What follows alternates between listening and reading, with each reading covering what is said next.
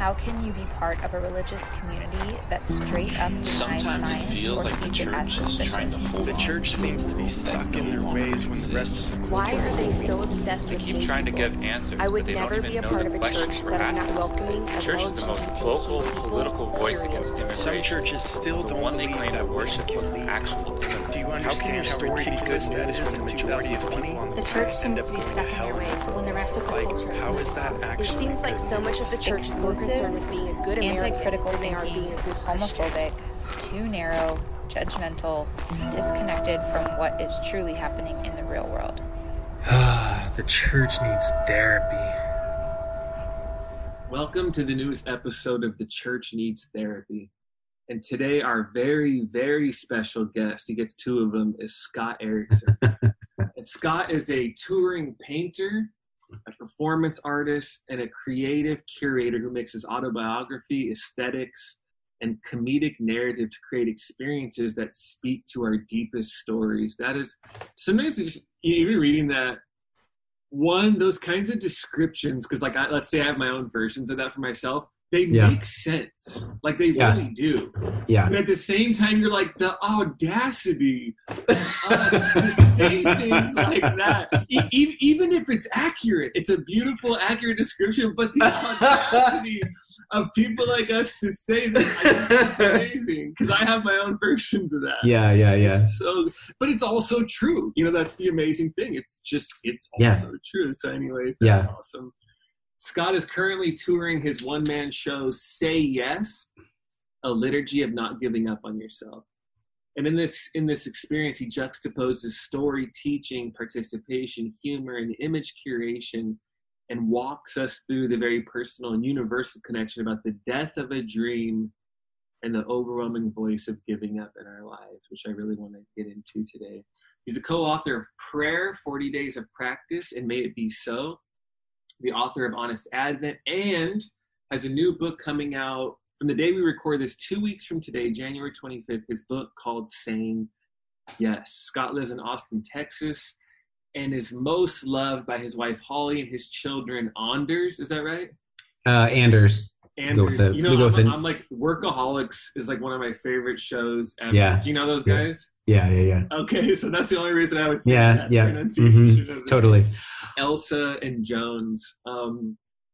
Scott, thank you so much for taking the time to be with us and the listening community today, and to take time for me personally. So you're welcome. Thank you, man. This is great. It's great. That's great. I think that's so funny when you're talking about the intros. There was a time, like if you get an email from me and it's even on my like Instagram handle that says curator of awesomeness. And that's something I made up after I'd been laid off of my job at a design agency. Because I got laid off at this design agency in Portland, and then I was like emailing somebody, and I was like, well, what do I put at the bottom of my email? I just made up like curator of awesomeness. I wanted to sound something like official but hilarious, and then it's just stuck. Like I've been introduced that way, and I actually think that it was surprisingly intuitive the way I answered it, because curator is, when we think about like an art gallery, think about a curator, it's like, what are the things you're putting together to tell a story?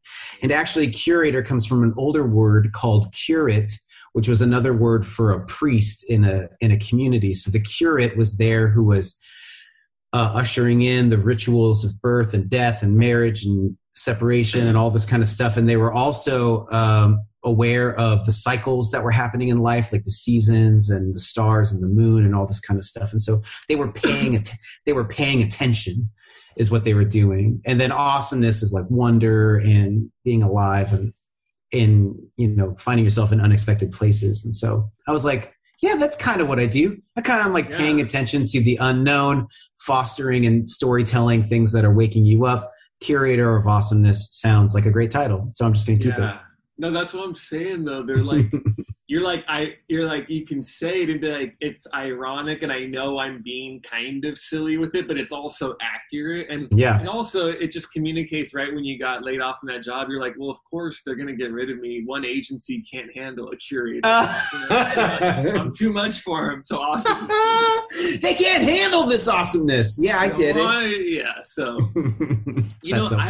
if you could begin, I'll do this with people, with that idea of like the medium is the message, I think that's true for our lives in many ways too. There's the things we say and there's who we are. There's the stories we tell and the story we actually live. And, the life is the message in many ways. That's why you can be greatly disappointed when you meet people who you've looked up to for a long time and being blown away by people you never expected because of the gravity their actual life holds. And, if you could introduce yourself to the people a bit more personally, and because I don't know this either, when you say in your 20s you learn to surf, in my head I'm like, where is that at? So zoom out a little bit. What are some of the bigger picture movements in your life when it comes to even specifically your relationship with the church, your relationship with God, that kind of help us make sense? People like, I grew up in college, and what are some of those bigger picture movements? Yeah, so I grew up in Seattle during all the grunge, during the Nirvana and Pearl Jam and all that stuff. And so very, it's Seattle, it's tucked up in there. It's like up in the mountains, in the woods. It's kind of, you're talking to us from Hawaii. There's this kind of, Dave Grohl had a great, where he's just like, if you look at a map of like the 48 states and you were thinking of like a touring band, most people never decided to drive 800 miles out of the way to visit Seattle. So it became this very like insular place where a lot of stuff was happening until also, if you're in your early 20s, you can Google Dave Grohl. Dave Grohl. I mean, yeah. That's what's funny about references now, because I'm 37 and I'll say things and I'd be like, if you're 21. Come on. Dave Grohl's like a troubadour. I know, Foo Fighters. I think that about my own references, though. Dave Grohl, lead frontman of the Foo Fighters, who used to be the drummer for Nirvana. Yeah, it's great. But anyways, it was a wild place and also a very spiritually interesting place. But I grew up in a small Lutheran church, and I actually really enjoyed the church I was a part of growing up. My parents are still part of that church. Had a great time in youth group and all that stuff. Ended up going to college, community college, and then a state college up by the Canadian border. Was there and kind of involved with this really robust college ministry. I mean, at the time, and this is crazy, like in 1999, 2000, this college ministry would have like 1,500 people that would come to it. This is when like college ministries, young adults, and that was just like... This is before anything like Hillsong or these big churches had their thing. It was like para-church conferences had their own thing.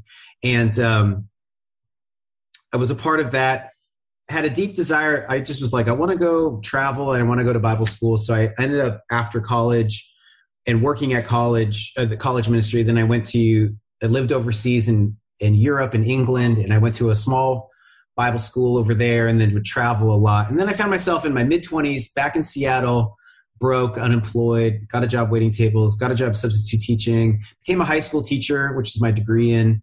And then was involved with, I was involved. Look, I didn't come out of any kind of charismatic movement or anything like that, but what the Holy Spirit taught me over time was how to become like a live painter. I don't do that as much anymore, but like for a long time, that's what I did a lot, where I receive images and I make them while things are happening. And did that at a small communities, really sensed this call to try to pursue being an artist. Got married at the time. My wife was my sugar mama. Started pursuing being an artist. Ended up getting into getting noticed and being invited to a bunch of ended up doing like a lot of church conferences and churches, and I would be the live painter at that. Then I got offered a job in Houston, Texas, working at a church as the artist in residence at a church called Ecclesia. And we moved down there and I worked there for 3 years, kind of leading a community through creative practice as spiritual formation, and did a lot of stuff there that really formed kind of my own like visual vocabulary for spirituality. And left there in my mid-30s. I was pretty burned out. We came back to the Northwest. I worked for World Vision for a while, just doing college things, but then got offered a job at this design agency in Portland, moved to Portland, became laid off 7 months later because of their own financial problems, and was involved with a church called Imago Dei there, being like an artist in residence again. And then, about a year later, just kind of had this moment where I was like, I think I'm still called to be an artist. And not as just like a person, but as like a vocation, which was complicated because I was like, I don't know how to make that much money as an artist to take care of a family. But it was a process that God led me through. And I think to our conversation, I found myself in the place of obscurity, which is obscurity is where nobody's watching you. And I had like my studio. I lost my studio in Portland, and my friends of mine ran this church, small little church, and they gave me a space in the basement. I built out this little studio. There's no windows down there. They kept the trash down there once a week. It was very unglamorous, but it was a space to work. And in obscurity, the question that comes to you is, well, what do you want to talk about? Like, what do you want to talk about, Scott? Not, hey, what's the leader of this church talking about? Or what's this community talking? It's like, what do you want to talk about? And as I sat in that basement and I asked myself that question, I said, I want to talk about God, but I really don't like how most of the American church talks about God. It makes no sense to me. So I want to talk about God in a way that makes sense to me. I want to make art about that. And most of the art I've seen is not great. And I want to make something that feels like it's alive and it's poignant to the world we live in and the faith I have. And then I didn't have the language for this then, but I would say I want to make weird liturgies, meaning I want to make these experiences that are transformational, but on topics that the church is afraid to touch for a number of reasons. So like my show Say Yes, which is a long conversation, which maybe we'll have, but like I wanted to make a church service about suicide because I'd never been to one. And I knew that if I was going to make a church service about suicide, I knew it couldn't be so boring that you'd want to kill yourself during the service, and that kind of joke there. A show about killing yourself that doesn't make you. No, like I'm always amazed how adults have the amazing capacity to make something so boring. And like, how many church services have you been to? You're like, this is the most boring thing I've ever been to. Why is the good news so boring? How have people taken all this exciting stuff and just made it the most drab, boring thing to sit through? And I could imagine a church service about suicide that was so drab and boring. You're like, I actually want to kill myself at this event. And that was the joke. So I was like, it has to involve humor and storytelling. It's got to be like a comedy, musical, art show experience. It's got to be something made for people with ADHD, which is a lot of my work. So that's how I approached it. But like, it is that like, it feels like there's unwritten things. Like we talk about these things in community and we don't talk about these things. And I'm like, I want a faith conversation that feels like it's actually about a real human life, not an imagined human life. And that's just my own compass on the kind of work that I want to do in the world. So that's great. I appreciate that was the like quickest life work church summary I could think of. Those stories are so fascinating, even for me as a person who didn't grow up in the church. Like, I get those now because I ended up, my wife and I moved here to Hawaii at 18. She graduated. I went to a Bible college in California to graduate, and that was my first real introduction to like, this is a lot of Christians. Yeah. And Where was that at? That was a school called Life Pacific College in San Dimas in California. It's a 4-school school. Okay. Okay, cool. Yeah, so I was there for 3 years after my wife finished UH, and then we both went to grad school in California. And I have a friend, like my best friend Livy. I always talk about him. Shout out Liv if you're listening in. But he's like conservative Christian. Like we go to a small Christian school. We raise like an American flag to ask questions or whatever. Yeah. And I'm just as fascinated, if not more fascinated, by those kinds of stories than people who know me, where it's like we're eating mushrooms when we're kids and we're doing this because they're just unique. It's so different from my own. And I've learned so much about the church and people's experiences and the landscape of churches and parachurch and all that. So they're just amazing stories for me of like the unique paths people take to where they are regardless. And they're amazing. Yeah. I think it's a great question. Why is the good news so boring? Well, why do we make it so boring? Exactly. Yeah. Why does it feel like that? Why is it presented like that? Why is it communicated like that?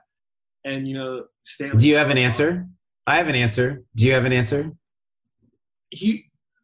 I would like to hear yours. They hear me enough if I just come up with one on the spot. But let me just say this before you say that, because it'll speak to that. Stanley Hauerwas says if people like really knew what was happening in the liturgy, they would wear a helmet before they stepped into the church. That's great. That's great. But go ahead. So he asked the question and he has the answer. That's why he's on the podcast. And he got a new book coming out, Say Yes. It's also in there. So go ahead. Yeah. And look, there are some people who got into this business or whatever because they really like defining Greek words. I'm not the kind of speaker who you're like, let's do some definition of Hebrew and Greek words. Although I have a strong concordance back here, and we can all Google that. It's not that it's not about the words. It's like, here's my opinion. The only reason we're still telling any of these old stories is because they're not just stories that happened back then. They're stories that are happening right now. And if they weren't happening right now, there's no reason to tell them. Although I think that maybe you or those listening have been at a service where somebody's preaching and you're like, what the hell are you even talking about? Like, I'm so, when preachers get in, they're like deep in like the Hebrew lineage and all that stuff. And you're just like, this isn't a class for other seminarians. Like, tell me why you're talking about this. And they never land the plane on that. You're just like, oh my gosh, that just felt so, and sorry for being a little crass, but so masturbatory. Like it just is like you just like loving all your info. I think the real work of making something good news is going, see this old story, see how it's happening today. It's not life application. It's like, no.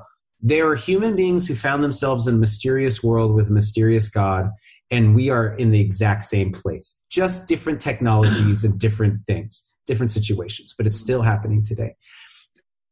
And then, so there's that. And then also, this makes me giggle all the time just because it's great. Everything is invented. There is no, maybe like baptism and some other things, there's nothing that we have to do. So when we look at church, it's like, you don't have to do any of that. You don't have to sing. You don't have to preach. You don't have to pass the tithing table plates. You don't have to do anything. It's all invented. I'm not saying it's not important. I'm saying it's all invented. The reason why we do certain things is from the beginning of human history, there are activities that transform us. When somebody gets up and says, I have a story to tell, and they tell their story, bear witness to something, it does something to us. When people join together and they sing songs, it does something to us. When people share their resources, whether financially or also just the gifts that they have, and then offer that to others, it does something to us. When somebody provides a space to release shame through solidarity and confession, it transforms us. So since the beginning of human existence, there are elements that transform us. That's what a liturgy is. It's the elements of transformation. Now, what happens in communities is they get obsessed with the mechanics instead of what the mechanics leads you to. There's the mechanics that leads you to the essence. It's the essence that we want, not the mechanics. But communities get obsessed with the mechanics and then never adapt the way that society, culture, human beings are changing. So you'll go to these things and you'll be like, this feels really old. We're not saying, because there's a bunch of senior citizens there, what we're saying is like culture and communication are constantly changing, and your mechanics to get to the essence haven't caught up because you like nostalgia, because you like something familiar, which I totally understand. But I hopefully have the wisdom now as I get older, you know, maybe in 20 years, where I understand that like I need to let go and let it. If you don't want your church to die, you got to let a younger generation take it over. This is the truth, because the mechanics are always going to change. They're always going to, the songs are going to change. The singing might be always the same, but the songs are going to change. The way you tell story and communicate is going to change. The way you know what I'm saying? All of that is always changing contextually. But those were just there to help you get to the essence. So those are that's why I think things become drab, people go, they forgot that it's a story that's still happening today, and they haven't kept, you know, they've just offered nostalgia versus like updated mechanics. Yes, those are great answers. And the conversation about mechanics and essence, or circumference and center and edges and essence, and that is such an important conversation. That's why for me, I'm like, the mystic is the one who does all the rituals for others with a wink.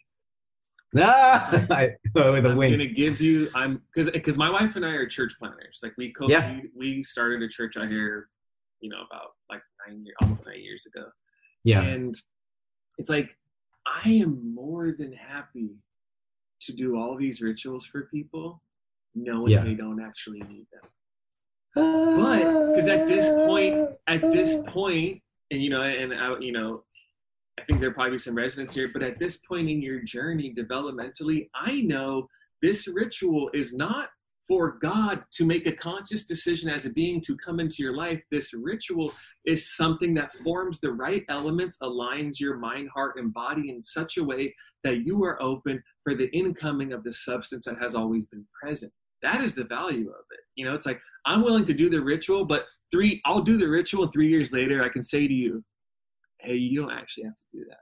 Yeah. But 3 years ago, that I'm giving you keys to a gate that doesn't exist. Yeah. There are times when the ritual is what you need. And then there are times when what you need is something else. Yes. It's about paying attention to what. For someone to say that doesn't matter. It's none of it's like that radical contingency when you say everything's invented. Yeah. The contingency, the fragility, the human, this isn't magic after all of that, but also opens up a whole new kind of wonder, at least for me, that's so scary because everything just feels so created and invented and earthy, but it is. Yeah. And that is a part of the power of it, is it's human beings coming up with a liturgy of saying yes to do the things to get the substance. What is a toast at a wedding? It's something that's invented. There was no cosmic, like, if you ever decide to commit yourself to somebody else, somebody has to say something at that ceremony. You know, there's no command to do that. Not 7:03. What is a toast at a wedding? A toast at a wedding is a moment to express love and hope and dreams from hopefully like an elder or a friend, as you are going to go continue down a path together that is unknown and really hard and wonderful. It's like it's just like taking the time to express what's inside. It's invented, but it's helpful and loving and transformational. That's what when we say it's all invented, it doesn't mean it's not true. It just means like we're always inventing. Therefore, we can invent whatever we want. Like, now, it doesn't mean it'll work, but that's the other thing. So why we keep, and I understand, like, there are things that we keep doing because they work. And like, I'm all for, having a lectionary that some churches use, which is like the same thing every 3 years. And there's a lot of people who have like the Book of Common Prayer or these these liturgies, because sometimes you don't need to reinvent the wheel. In fact, like sometimes there are times in your life where you don't have all the words to say. So it's helpful to have somebody else's words who figured it out. You don't have to make up a song every service because somebody took the time to make up one, and you can do it. Everybody understands. We don't have to get into this more. We all get it. It's like, but it was really freeing for me to go in my work. I'm like, well, I can make up the ceremony I want to go to. I want to make up a ceremony that involves comedy and weird stuff and surprises and art making and karaoke and a lot of laughter and some really honest conversations. Like, because it's all invented, and I think that's what's transformational. Anyways, that's the idea of things being invented. It's to me, doesn't have to feel scary. It's really empowering and liberating. To create that, and why not? What's wrong with it?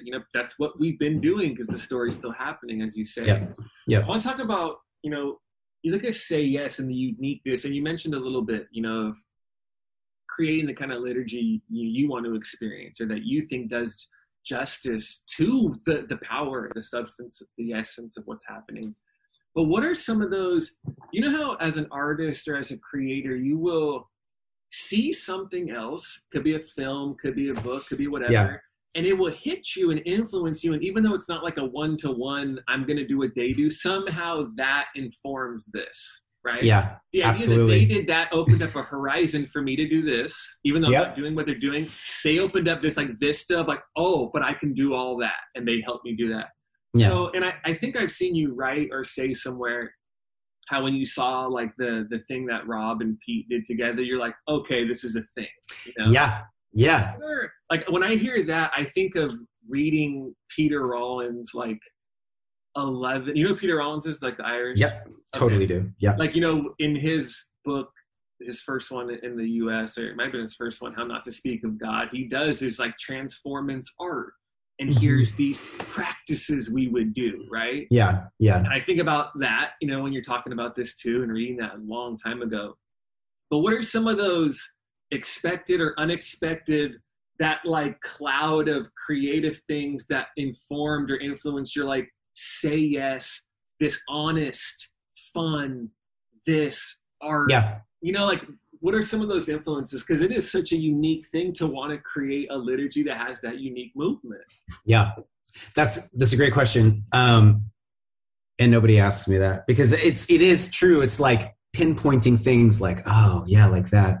The Rob and Pete thing, Rob Bell and Pete Holmes, a pastor and a comedian, they're friends, and they were like, we actually have a lot more in common on our spirituality than we have uncommon. So let's talk about the commonalities. But yeah, I was sitting in this theater in Portland, and I was watching, Pete do his basically dick jokes as a comedian, and then Rob doing his like, everything is spiritual, his thing.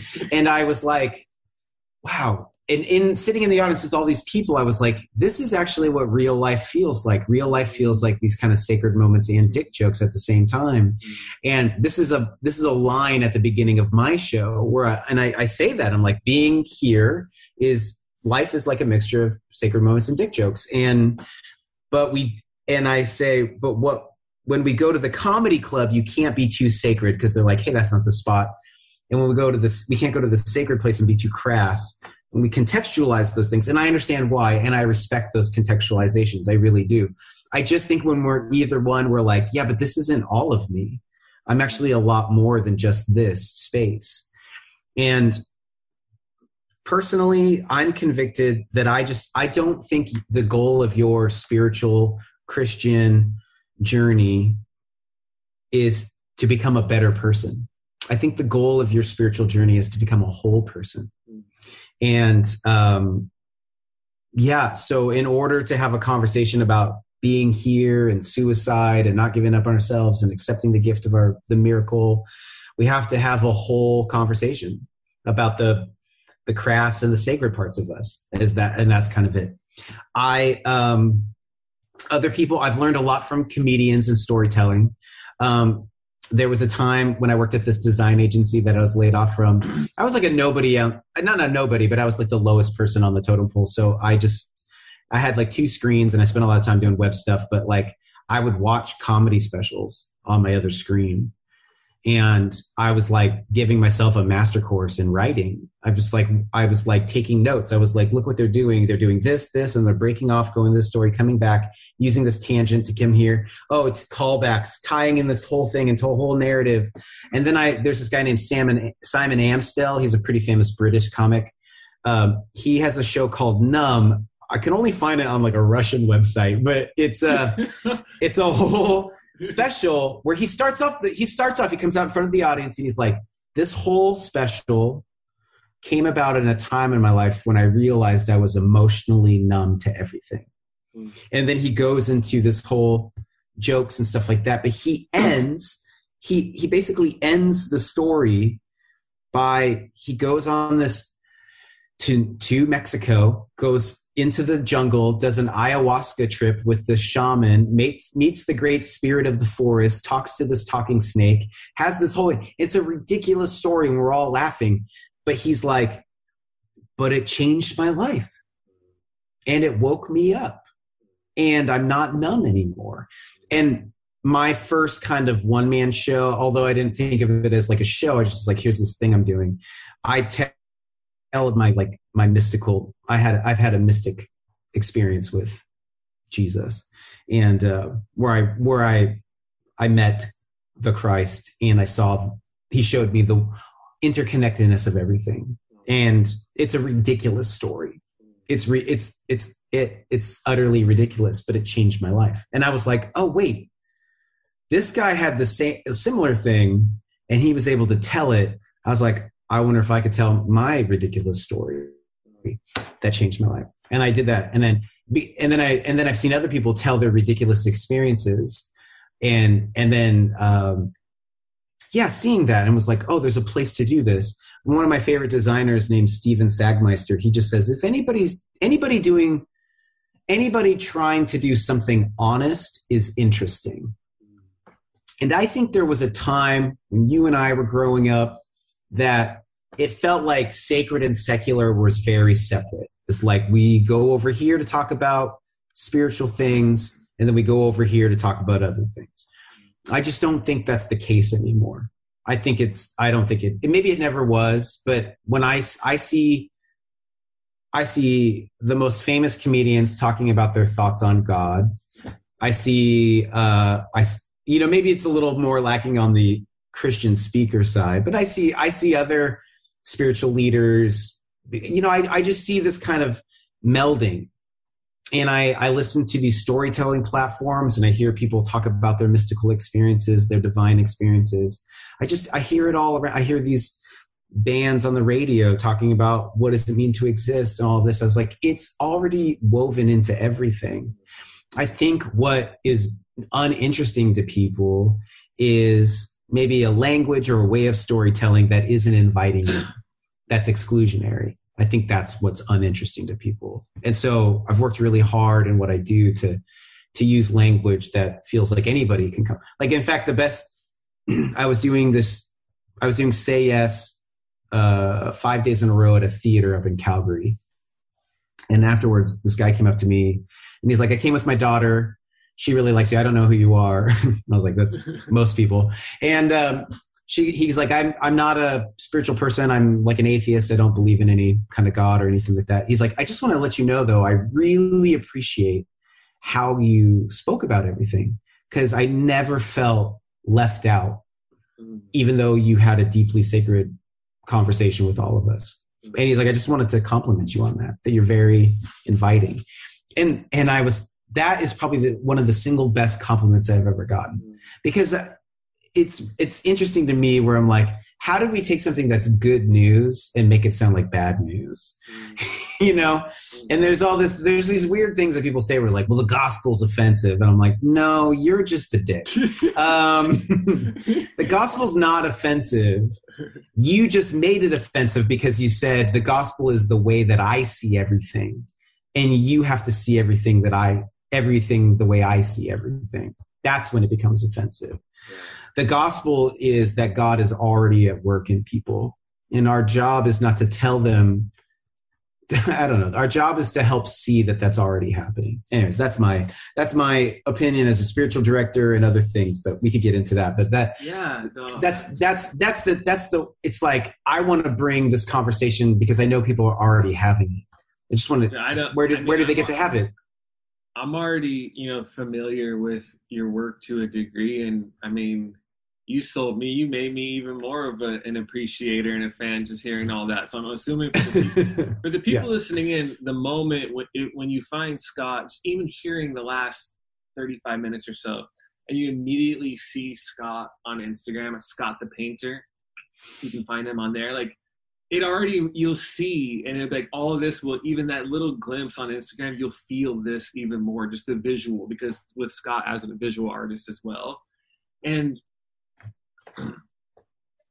people using language, like think about religious leaders using language of being a disciple of Jesus. Well, becoming more like Christ, being a disciple of Jesus, and becoming fully human, for me, are synonyms. Yeah. Anything that can be said yes, totally, about becoming more like Christ can be said to anybody at any time. So anything, I love it. If people can make that connect, like the particular and the universal, and you see how the what I call the concrete and the cosmic, and the relationship between those, anything a pastor says, and I'm giving pastors credit, I think they have more to say to people than they realize, especially if they can get over, well, everything only matters to the degree to which you believe what I believe in the end. But if you can just say, like, if I'm talking about letting go, that's for everybody. We're talking about acceptance, that's for everybody. You're talking about forgiveness, that's not a Christian thing. This is just the human thing, and this is the path I'm using as an open door to the whole thing.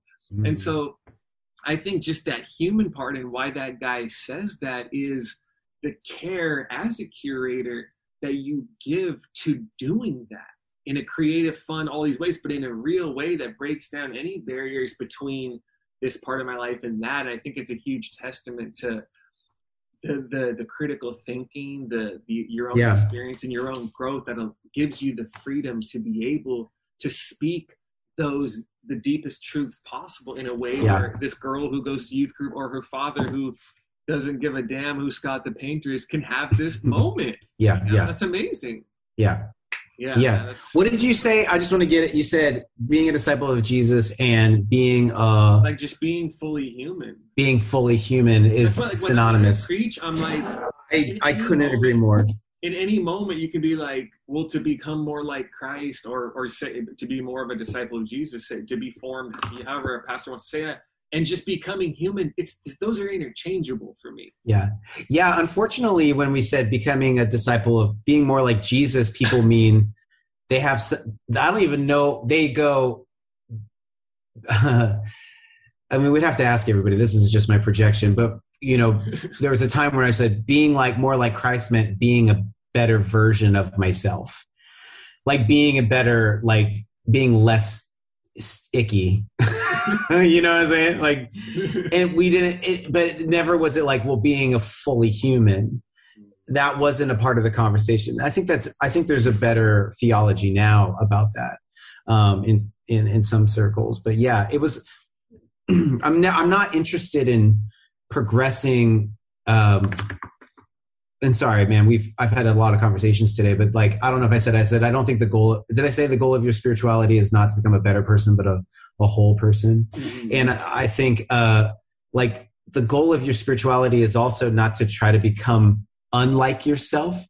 The goal of your spirituality is to become more like yourself. Like my friend Justin McRoberts and I made a couple prayer books, and our whole goal was like, the goal of your prayer, like, make a prayer practice that works for you. I think when we imagine prayer, we're like, well, I'm not going on a mountainside, and I'm not getting on my knees, and I'm not folding my hands and putting my head in them. It's like and that's the mechanics versus essence thing again. But like, it's like, what is connecting you? Do what is connect. Have a prayer life that feels like it's your life. You don't want a spirituality that's not like you. Now, I'm not saying like we don't have to, like, we can get in ruts and do really destructive things. Maybe we need to address some of the practices and ways we approach life. That is for sure needs to happen. But like, it shouldn't be like, well, now I have to become this completely different person to make all this work. Absolutely. It should be like this. I'm putting on a coat that feels like it was made for me. And that may cause me to make some changes in my life. It gets very nuanced and stuff. You get what I'm saying? The only thing God wants from you is you. I like that. Journey to I like that. That's what say yes is. Say yes is many things at the same time, but one of those layers is life gets easier when you finally say yes to your incarnation. The middle of the show, the middle of the book has this image of like a pitcher pouring out into a cup, but the cup's been moved and the water's splashing on the ground. And John, he wrote some books in the Bible, but he said that God is love. So love wants to pour itself out into us, but we can't receive love if we secretly hate who love made us to be, because our existence, who we are, this body, this life, is the only container we've been given to pour love into. And if you're just trying to change it out all the time, it's always going to fall flat. That love will never get in there.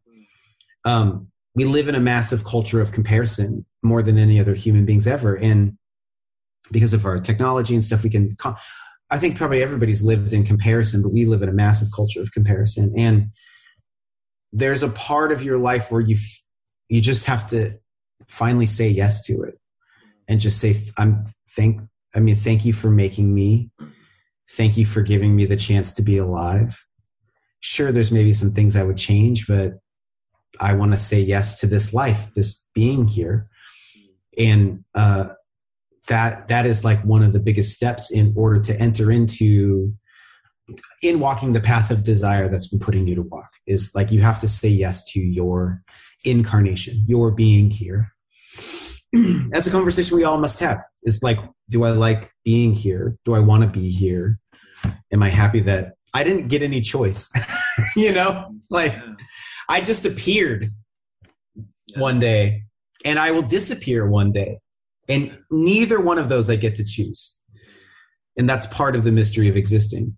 But am I okay with the appearing? Am I okay with the disappearing? Maybe okay is the wrong word. Can I accept that I appeared? Can I accept that I will disappear? Like when I don't have a robust afterlife theology yet. I more have spent time thinking about what it means to be here. But in the show, I say it in the book too, but like, what's after this? I don't know, but I experience grace here and I assume it's there too. Yeah. Like there's an aspect of, and that really sums it up, is like, I wasn't in charge of appearing and I wasn't in charge of disappearing. So I'm just going to let grace handle the things that I'm not in charge of. So good. Yeah. I remember like at one point, maybe however many years into the Life of Imagine, which is the name of our church. Yeah. And it was like a family dinner. Let's say there's like 15, 20 people there. And there's an older couple. Who, like boomers, like early 60s at the time. And amazing story, like, hadn't been to church in 40 years. Their daughters, sang. So they came and they ended up being like the most beloved people in the church, like baptized. Just this amazing story. The guy was one of the original lifeguards at Waimea Bay, like legendary guy. Oh, wow. Awesome guy. Yeah. And they were hosting, they used to have these family dinners at their house, and we were all sitting around a table, people having drinks, eating. And I don't remember what was happening in the conversation, but he said, and think about this guy, he's like virtually no experience in the church, right? Yeah. Doesn't care. We'll say anything. We're close at the time. And he was like, man, here it's like hell doesn't even exist. I remember him saying that. And it's all like just hell, like how he thinks church is like, I'm saving you from hell. Like this is going here. And it's funny in those moments as a pastor, when people say certain things or allow themselves to embrace their own incarnation where they can be exactly where they are, which has always been a strength of our church. I can feel in certain moments my ego will contract for a sec, because I imagine what other leaders who I think lead in more conventional ways than me how they would respond if they heard people saying or doing certain things. Like, oh, they don't like this. But then I also, after I feel that contraction, I'm like, but I know what he's saying, because what he's saying is what we're saying is it's all here. Yeah. Like the whole thing is this all happening right now. Yeah. And it was just funny the way he said that, because I'm like, I wonder if there's other people here who are like more Christian, like in the traditional sense, or like, Kevin, you're the pastor, say something to him. Hell does exist. I'm like, no, I'm good. He's fine. Oh man. Well, that's a large conversation. I'm very wary of having that. The only reason I believe in something is because of something like a punishment. In order for me to be okay, there has to be people who aren't okay. Right. I'm very wary of something that's built upon that. Absolutely. Because we always put ourselves on the side of like, well, but I'm not that way. It's those other people. It's like, and I think with what you're saying is there's the simplicity and like, I think for the mystics and for the contemplatives and for the real knowers and lovers of God in the world, one, they're thinking about here and not after, just naturally in their life. And you're like, if things are okay here, they're going to be okay. And I don't need to, it's just like, I tell people, like, I don't think that much about it. I just assume if we're okay now, there's a break, but there's this continuity and flow of like, there's just this radical okayness to things. And I'm fine with that. You know what I'm saying? And I don't need anyone to be anywhere negatively. I don't even need to think about that. Even with whatever degrees you have or things I've read, of course you do all that stuff, but you're like, what is happening? This is all right here. Yeah, I think there's a lot of aspects of life that just aren't up. You're not in charge of. This is the way I think about it. Like the only reason you and I and all of us listening right now are here is because of a heart that's beating that we're not in charge of. Like we only exist because of something we're not in charge of. So, and I think just being really aware of that leads to going, what other things I'm not in charge of? I can control my breathing, but I'm not in charge of my respiratory system in a lot of ways. I live on a planet that is perfectly aligned around a star that allows life to grow. I'm not in charge of that. Like so much of my life is by things I'm not in charge of. And if we take that to like our soul or our spiritual life, I'm very much interested in a life with God that's like, I have agency. I can devote myself to something I love. But how much of, and this is what I learned as a spiritual director in my work as a spiritual director, is to point to what is already happening already, something that you weren't in charge of, something that it wasn't your decision. What I have been discovering is that God, it's not about like what my friend Justin McRoberts and I in our prayer book, we said this, it was that prayer isn't about getting God's attention. Prayer is about awakening to God's voice and work already in your life. This is what the examine is like. You go, where did I see moments of coming alive or hope or these kinds of things? So I would also say spirituality is not about getting God's attention. That's voodoo, that's burning fires and running around like, pay attention to me. A spiritual life is about awakening to the presence of God that's already in your life.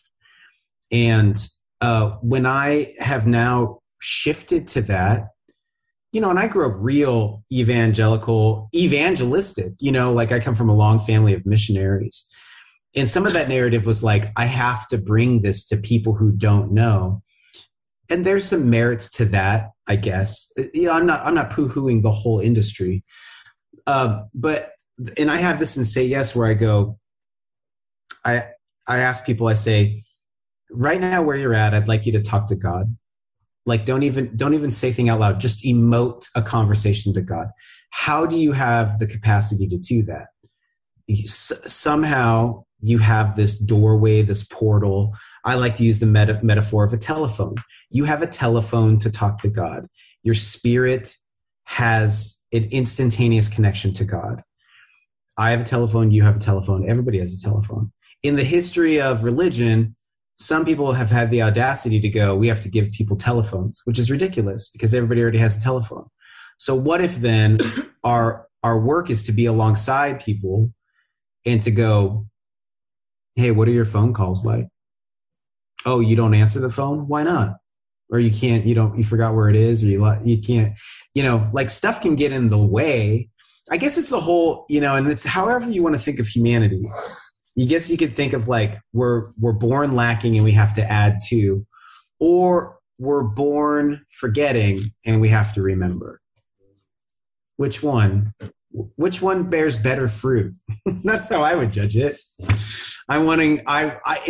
It's so much more easy in the world if you don't think it's all up to you. My role is just to be attentive to what already is in people and to call that out, call out the light, call out the faith, call out the worthiness, call out the dignity. You know what I'm saying? Yeah, that's great. We, for whatever the reasons are, I've just like not asked any of the questions I prepared for this, and feels like normally I'm like, all right, like timing in this, but I just felt so relaxed at the beginning of this. I was like, I'm just like, whatever this is. This is great, by the way. I'm like really enjoying it. I think the people will too. So if we have, started at 10:05-ish, let's say this will be the last question. This is an artist, spiritual director, a person who cares about people, whether or not you've ever been on staff at a church, you when you can feel and know that real pastoral sensibility of wanting to care for people and guide people, which is a great gift in this world, which, I'm sure people have recognized in you. With that said, this is the last, this is the spiritual director, the pastoral moment for the people who are listening in. And I'll give you a chance to speak into their lives when I ask these questions. When you're young-ish, let's just say in your 20s, or whenever a person's approaching that moment of, am I really going to go for it? Whatever it is, am I going to do the thing that requires the great risk, that requires the crossing over the threshold of uncertainty, all those things that can become barriers towards people, like we said, owning the fullness of their own incarnation, being fully themselves, right? There's risks involved in order to do that and allow your voice to be heard in the world. When people are at that stage of life, for me, the question is like, are you going to begin? Are you going to take that risk? Are you going to leave that job if you need to? Are you going to walk away from that? Yeah. Now, as you know, after you do that, when you say yes to that and you take those daring first steps, you'll travel far enough to see that defining question changes, because you deal with heartbreak, you deal with betrayal, you witness relationships, and you watch seasons that you loved end. And those are hard. Those are all losses. Those are all forms of death. Those are all things we need to learn how to grieve. And once you go through that enough, the defining question for allowing the fullness of our voice to continue is not, are you going to begin? It's, are you going to begin again? And then again, 7 years later, and again, 10 years later. Moment of that, as well. So there's, a person in 20s-ish, it could be 30s. Are you going to begin? And there's a person who basically, you get your ass kicked, that shit falls apart, all those things, right? And I know you're say yes, there's an element of that too, that when the dreams appear to die. What do you say to this will be the last word, what do you say to the younger person, people you come across who are waiting to begin wrestling with those barriers?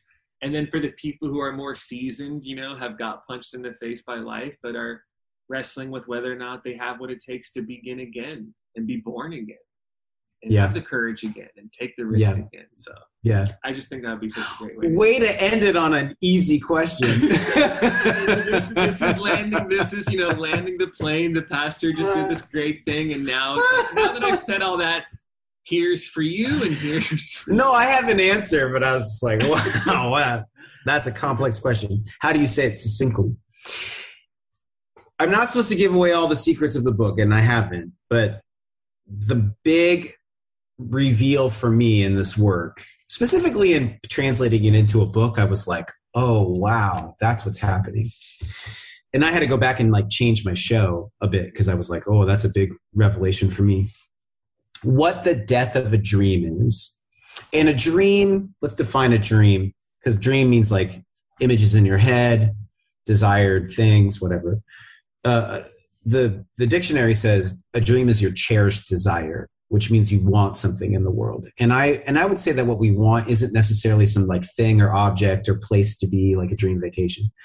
But what we want is to be the kind of person who has that thing, who can get that object.